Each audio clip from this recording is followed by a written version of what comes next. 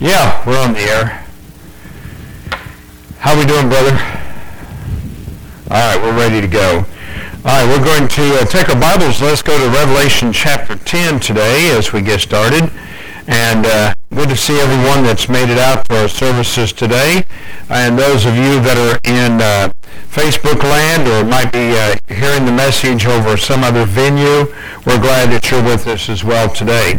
We do want to remember today the Meany family. I don't know how many of you have heard this, but Brother Mark Meany has gone home to be with the Lord.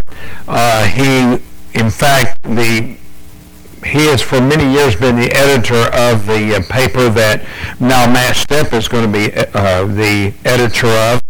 But, he's a faithful man of God, or he was a faithful man of God upon this earth, and I know that he has moved on elsewhere, but we want to pray the Lord will just continue to bless and direct. All right, you got to get this all set up again. All right, we're going to go to Revelation chapter 10. And we're going to read from verse 11 down to Revelation chapter 11, verse 14. So all of these are together, and what we are looking at is the seventh angel as he is making his proclamation. But we also want to understand that these are arguments that are hard to argue, but they're easy to understand. So while we're getting on the air, I don't want to delay the circumstance whatsoever. We've got to get into some good meat here today. Let me just say this, is that many times when we look at the Word of God, one of the things we need to understand is that the simplest truth will oftentimes be in the coalition, if you will. I mean, we don't have to manufacture anything. We literally have a wonderful opportunity for us to see things how they should be. When we have to become so crafty with our own imagination or our own teachings, then we really are forgetting it. I love what Brother Joe Collins said one time. When the simplest truth is read, that is the simplest thing to consider. And he was actually at that time preaching on 1 Thessalonians chapter 4, verses 13 through 18. He said, for people to try to say, well, that means this means that means this. He said, I'm just an old country boy. I think that's where Brother Joe Collins pointed it out. And he said, so when we take a look at the simplest understanding, the simplest aspect, he said that's what should make the most sense to us. Well, let's see if that's not true here in the book of Revelation, chapter 10, verse 11. And he said unto me, thou must prophesy again before many people and nations and tongues and kings. And there was given me a reed like unto a rod, and the angel stood up, saying, rise and measure the temple of God, and the altar, and them that worship therein. But the court which is without the temple leave out, and measure it not, for it is given unto the Gentiles, and to the holy city shall they tread under foot 42 months. And I will give power unto my two witnesses, and they shall prophesy 1,260 days, clothed in sackcloth. These are the two olive trees and the two candlesticks standing before the God of the earth. And if any man will hurt them, fire proceedeth out of their mouth, and devour their enemies. And if any man will hurt them, he must in this manner be killed. These have power to shut heaven, that it rain not in the days of their prophecy, and have power over waters to turn them to blood, and to smite the earth with all plagues as often as they will.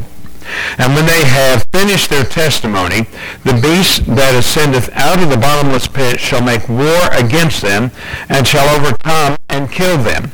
And their dead bodies shall lie in the street of the great city, which spiritually is called Sodom and Egypt, and where also our Lord was crucified. And they of the people and of the kindreds and tongues and nations shall see their dead bodies 3 days and a half, and shall not suffer their bodies to be put to the graves. And they shall dwell upon the earth, shall rejoice over them, and make merry, and shall send gifts one to another because of the two prophets. tortured them and dwelt in the earth. And after 3 days and a half, the Spirit of life from God entered into them, and they stood upon their feet, and great fear fell upon them which saw them. And they heard a great voice from heaven saying unto them, Come up thither. And they ascended up to heaven in a cloud, and their enemies beheld them. And the same hour was there a great earthquake, and the 10th part of the city fell, and the earthquake was of men, and the earthquakes were slain of men 7,000, and 7,000 and the remnant were frightened, and gave glory to God of heaven. The second woe is past, and behold, the third woe cometh quickly. Let us pray. Again, Father, we want to thank you for the blessings that you bestow upon us, and that you will help us in this day to understand the things that are given. We know, Father, that the things that we have before us are, again, in print, but we pray that you will help us to understand the things that are written. And guide us, dear Father, that we may be faithful unto you in all that we say and do.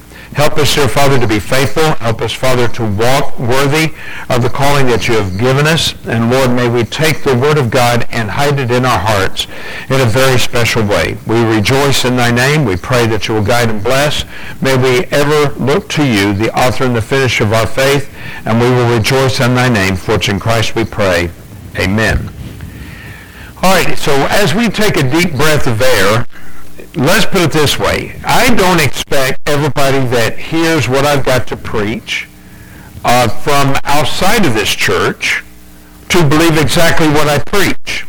Now, there's a lot of positions, okay? There's a lot of people, including amongst the Baptists, where they have what they call the post-trib, the mid-trib, the amillennial position, the pre-trib, which we are, and on and on.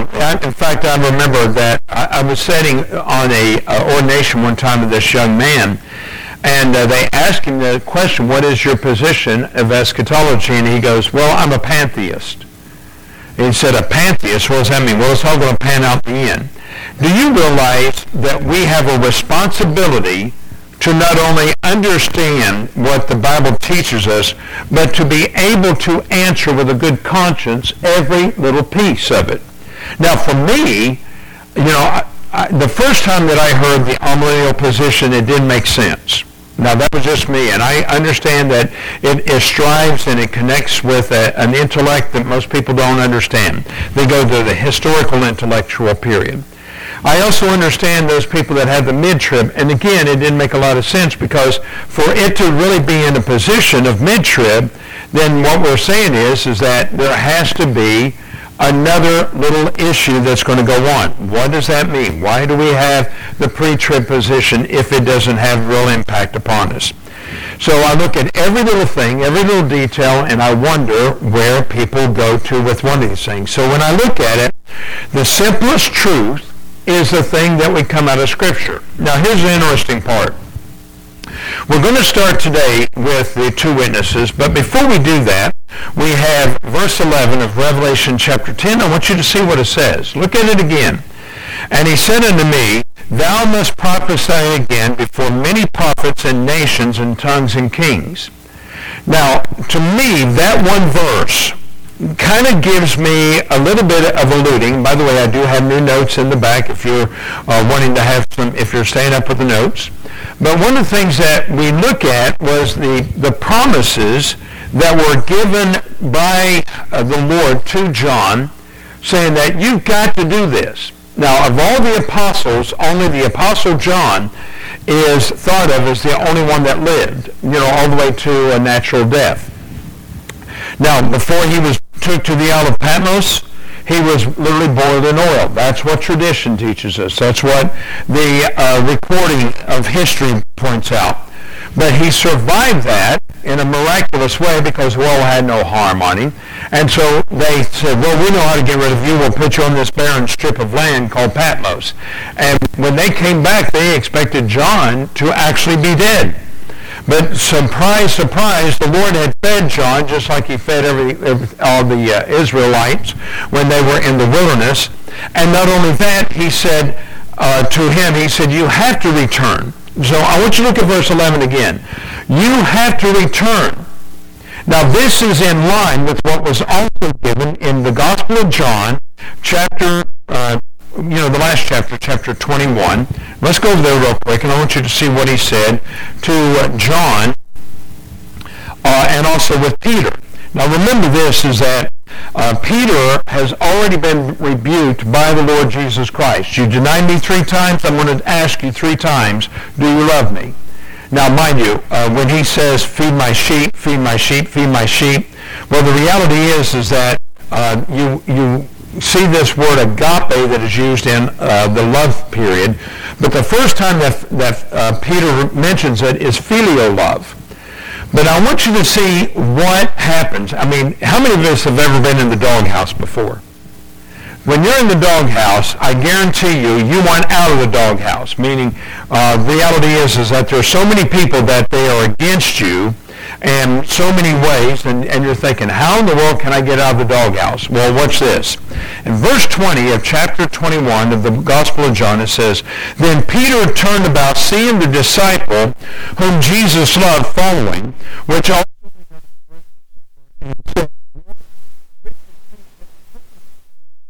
Now Peter this is a beautiful verse because people still didn't know who was the one who spoke out against Jesus Christ, who betrayed him. Look at verse 21. Peter seeing him saith to Jesus, Lord,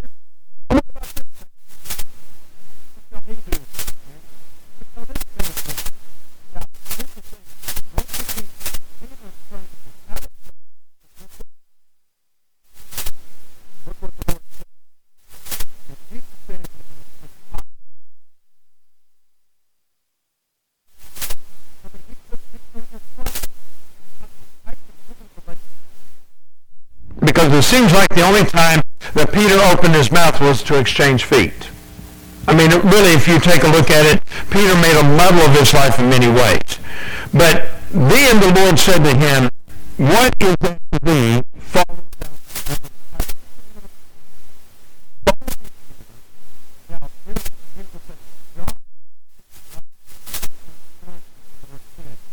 Then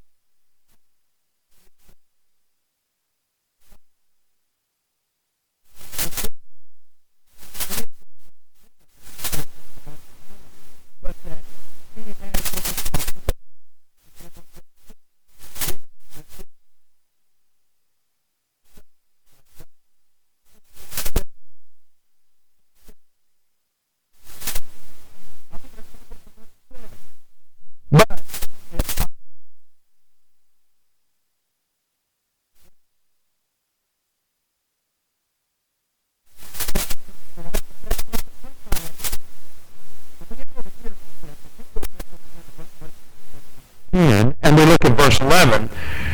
This is a promise. You're not going to die on the Isle of Patmos. You have to take this message and deliver it not only to kings, but look what it says here, and many people, nations, and tongues and kings. So you have the responsibility to take the things that I gave you and deliver them to the people. Now, do you realize this?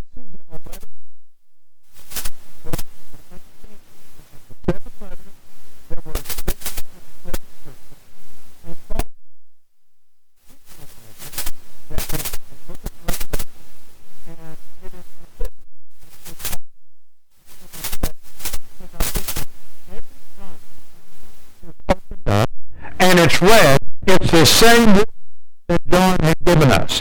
Whether it's going to notice again, before many peoples, how many of us come from different areas of the world? I love the United States because we're a great melting pot. I remember one time when I was pastoring in California that I had this lady call me from Oakland, California. She goes, "Are you all a black church?" And I said, "Well, what do you mean are we a black church?" She goes, "Well, I just want to know." I said, we are a multi-congregation. She said, what does that mean? I said, we have some blacks. I said, we have some whites. We have some Polynesians. We have some Filipinos. We have Mexican Americans. We have, and I went down the list, and she goes, you had that much diversity? I said, oh, I haven't even hit all the diversity. And the reality is that when we see so many people and the diversity of messages that goes in, it lets me know that this one little verse is still in place. It's got to go to many people and nations and tongues. What's tongues mean? The word or glosse, meaning that it is a diverse conversation that is going out. It's going to many languages. So I speak English. I speak enough German to get myself in trouble. So I speak German, I speak English, but guess what? I met a lady that the other day, she spoke fluent Spanish. And yet the same message is going out to the Spanish-speaking people. We have it in Hebrew, we have it in Greek, we have it in, you name it, it's there. But here's the reality. This message is never changing. Now, we have to really get it figured out and settle upon it. Now, I'm not inviting anyone to come in and debate me because I don't like debate. Not only that, but I think that there's a real to bring a lot of debate into the picture. And the fallacy I see oftentimes is that we have people that they want to solely get into this debate process. And they think that, well, I can convince the congregation to follow after me. That is where Alexander Campbell was able to convince so many people to leave the Baptist churches, and they were called Campbellite Baptist, because they believed you could lose your salvation. That means that basically you are going to hold this to yourself and not trust in God for the avenue. Nowhere do I ever find that this is required of us to have debate. We are to follow God. Let your yea be yea and your nay be yea. Now, notice again. So this is the premise that we have as we start chapter 10, verse 11. And then we go right into verse 11, and immediately the message continues. Look what it says. And there was given me a reed like unto a rod.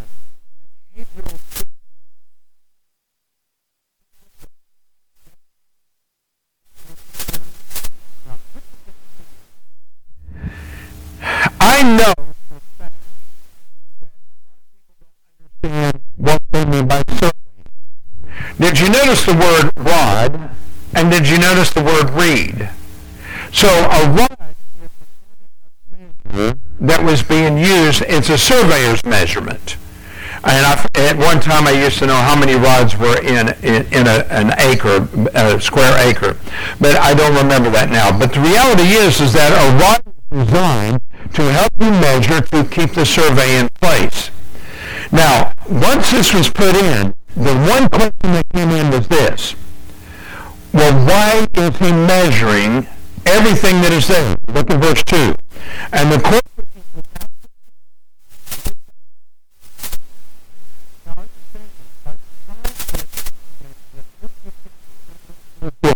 to John already.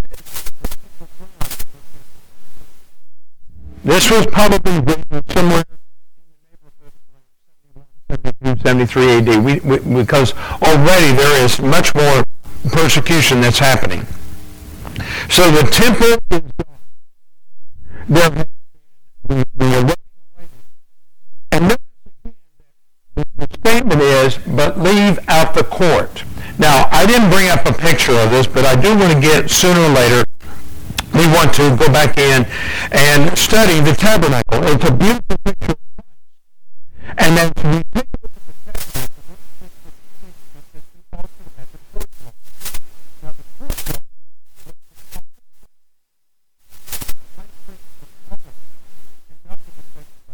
There was a gate, there was a fence if you ran around, and once again, the only place that people were allowed into this holy area was through the door, through the gate. And even then, you had a high priest that would take and look at the lamb, or the sacrifice that they were going to offer, whether it was going to be meal or two turtle doves, whatever it might be, and decide if it was a worthy sacrifice to be offered unto God. And once that was there,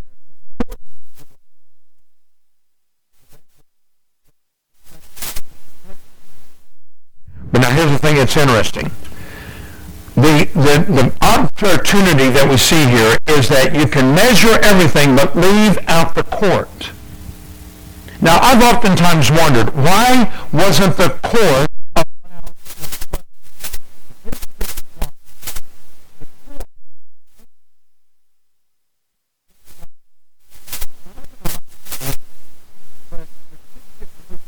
I did a quick study on it today. It has about 800,000 people. So it's a pretty good sized city.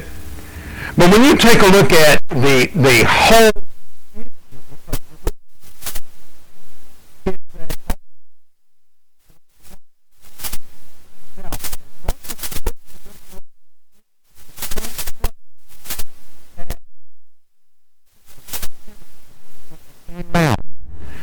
and so for them to be able to build next to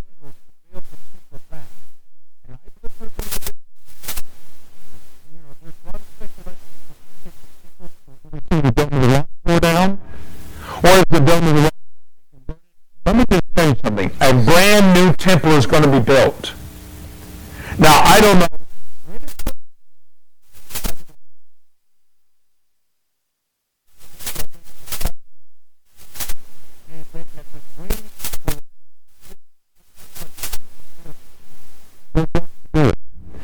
With the modern technology we have, they can build it very quickly. They can literally do it all. But the reality is,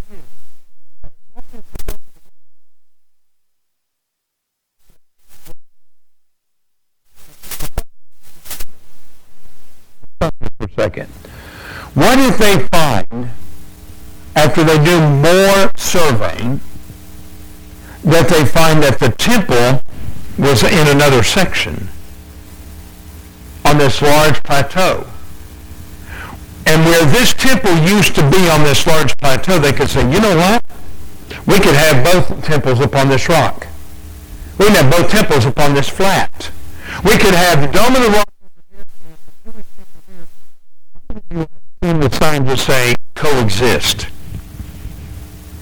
Do you realize that there is a push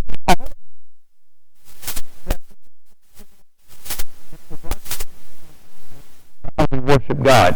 Can we all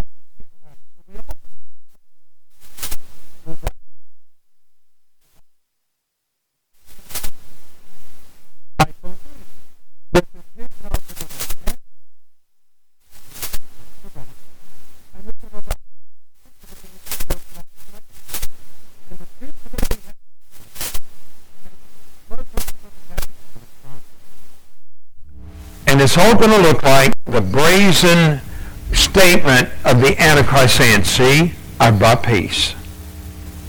I brought peace. You know, it's interesting. Brother Randy and I were talking about this a little bit earlier today, about how many people are suddenly concerned with what's going on in Israel. Now, understand this. I've had so many people saying, is this the time? Is this the time? Is this the time? There's so much confusion. And sadly,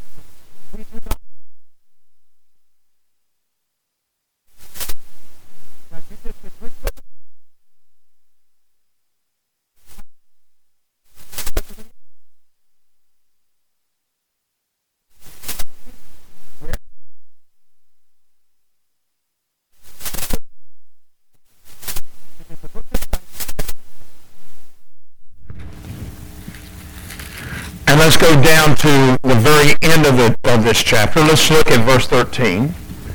Titus chapter 2, verse 13. And it says, looking for the blessed hope.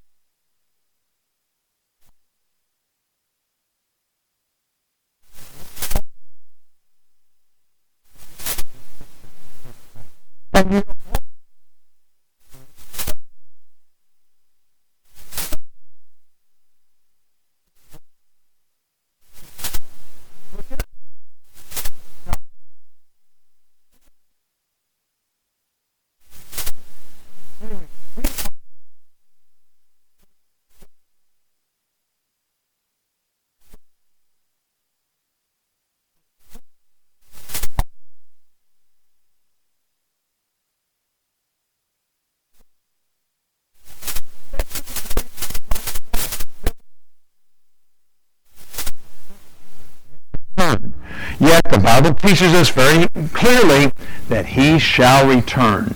Now what else does it say? These things speak and exhort and rebuke. Do you realize we have the authority to exhort, which means to lift up, rebuke that which is not correct? Now, if another man wants to study with me, and I fell into this. Many years ago, I had someone that they decided that they wanted to help me along with my theology. And the first thing they said is, we have to agree. I said, no, we don't. When anybody tells me I have to agree or we can't get anywhere, no, I can't. We're not going to go there. Because reality is, and literally, when I was studying with this individual, we couldn't even get past Revelation 1:1. Because it said the word quickly is used, which means it'll happen very rapidly when it starts. And he goes, well, we know that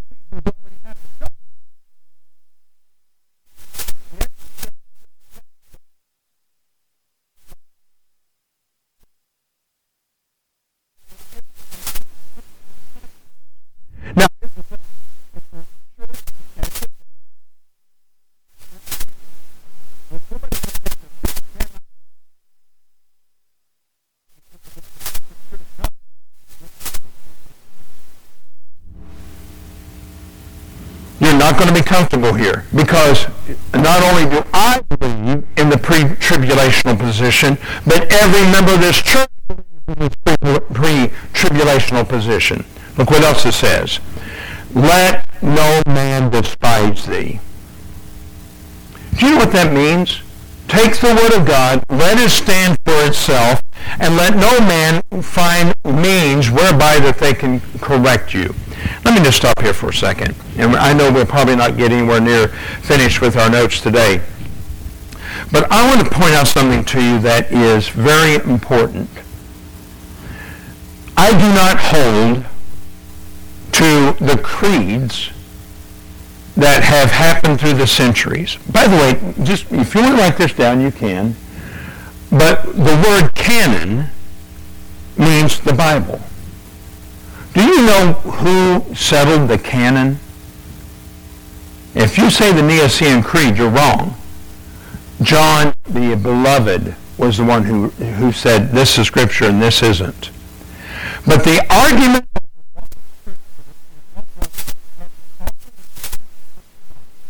Nicene Creed. Now, ready for this? Or the Council of Nicaea, if you want to go back into it. The reality is that was assembled because Constantinople had literally come back in and said, I want this Nicene Council. It was not called by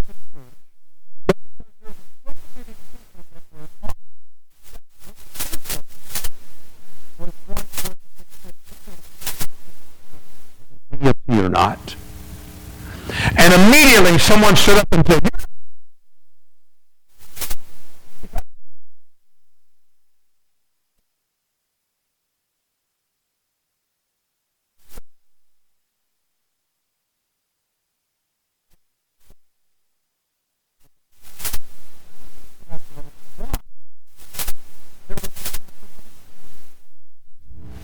the primary reason that they had it was so that they could determine when Easter was going to occur. I'm serious. But along the way,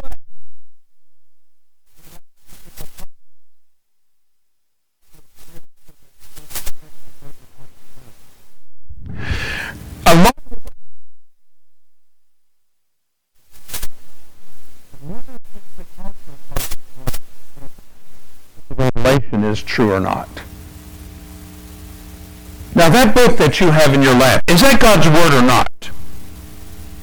We believe. How do I know that? Psalm 18. And let's go down to verse 30. I know we have a daily Psalms reading every Sunday, but look what it says. As for God, the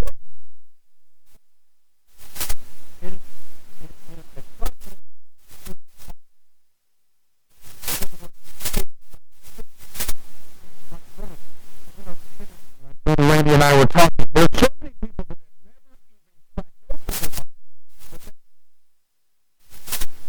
and there are people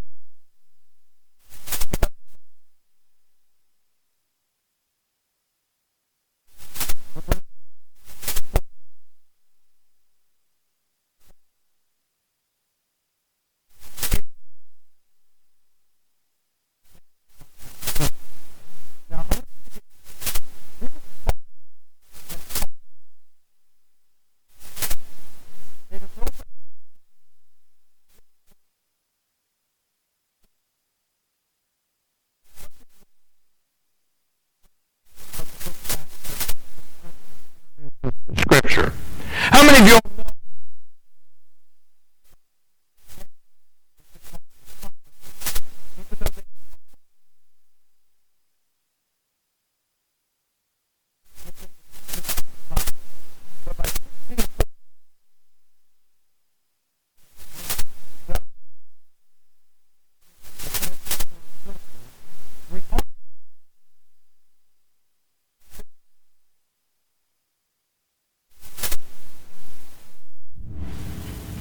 Now, let me just say this. If there's a more perfect word, then it's going to follow in line with the Textus Receptus and the Masoretic text. The reality is, we have faltered. We've not been good teachers. We've not been good teachers. We've not been good teachers over the Greek. We've not been good teachers over the Latin. We've not been good teachers over the Hebrew. And we're not even good teachers over the English.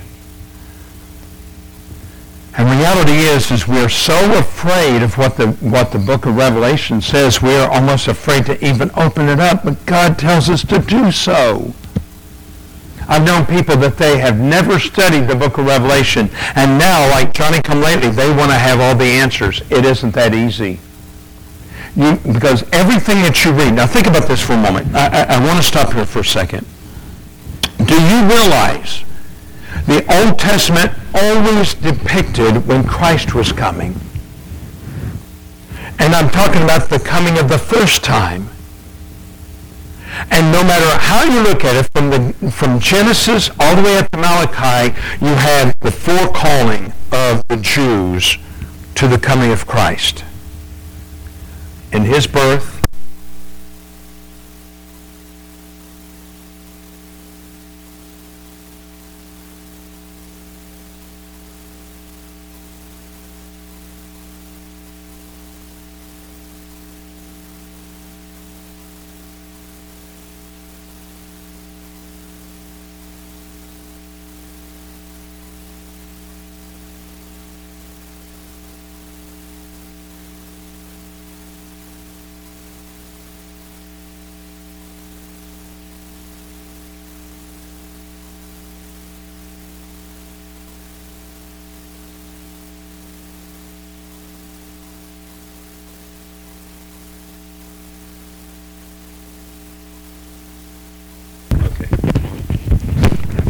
I would encourage all to read the book of Zechariah.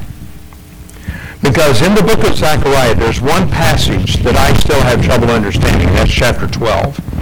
And it says, and they shall look upon him whom they pierced. But it is a remorseful statement. In other words, they know that one that they're looking upon is the one they put to death, but they are accepting of who he is. All right, it's now till we have to get ready to close with our services today. We'll pick up the Lord's willing on point number 2, who will preach. Let us go to the Lord in prayer as we close out. Again, Lord, I want to thank you for your blessings, and help us now, Father, to take the Word of God that you give us.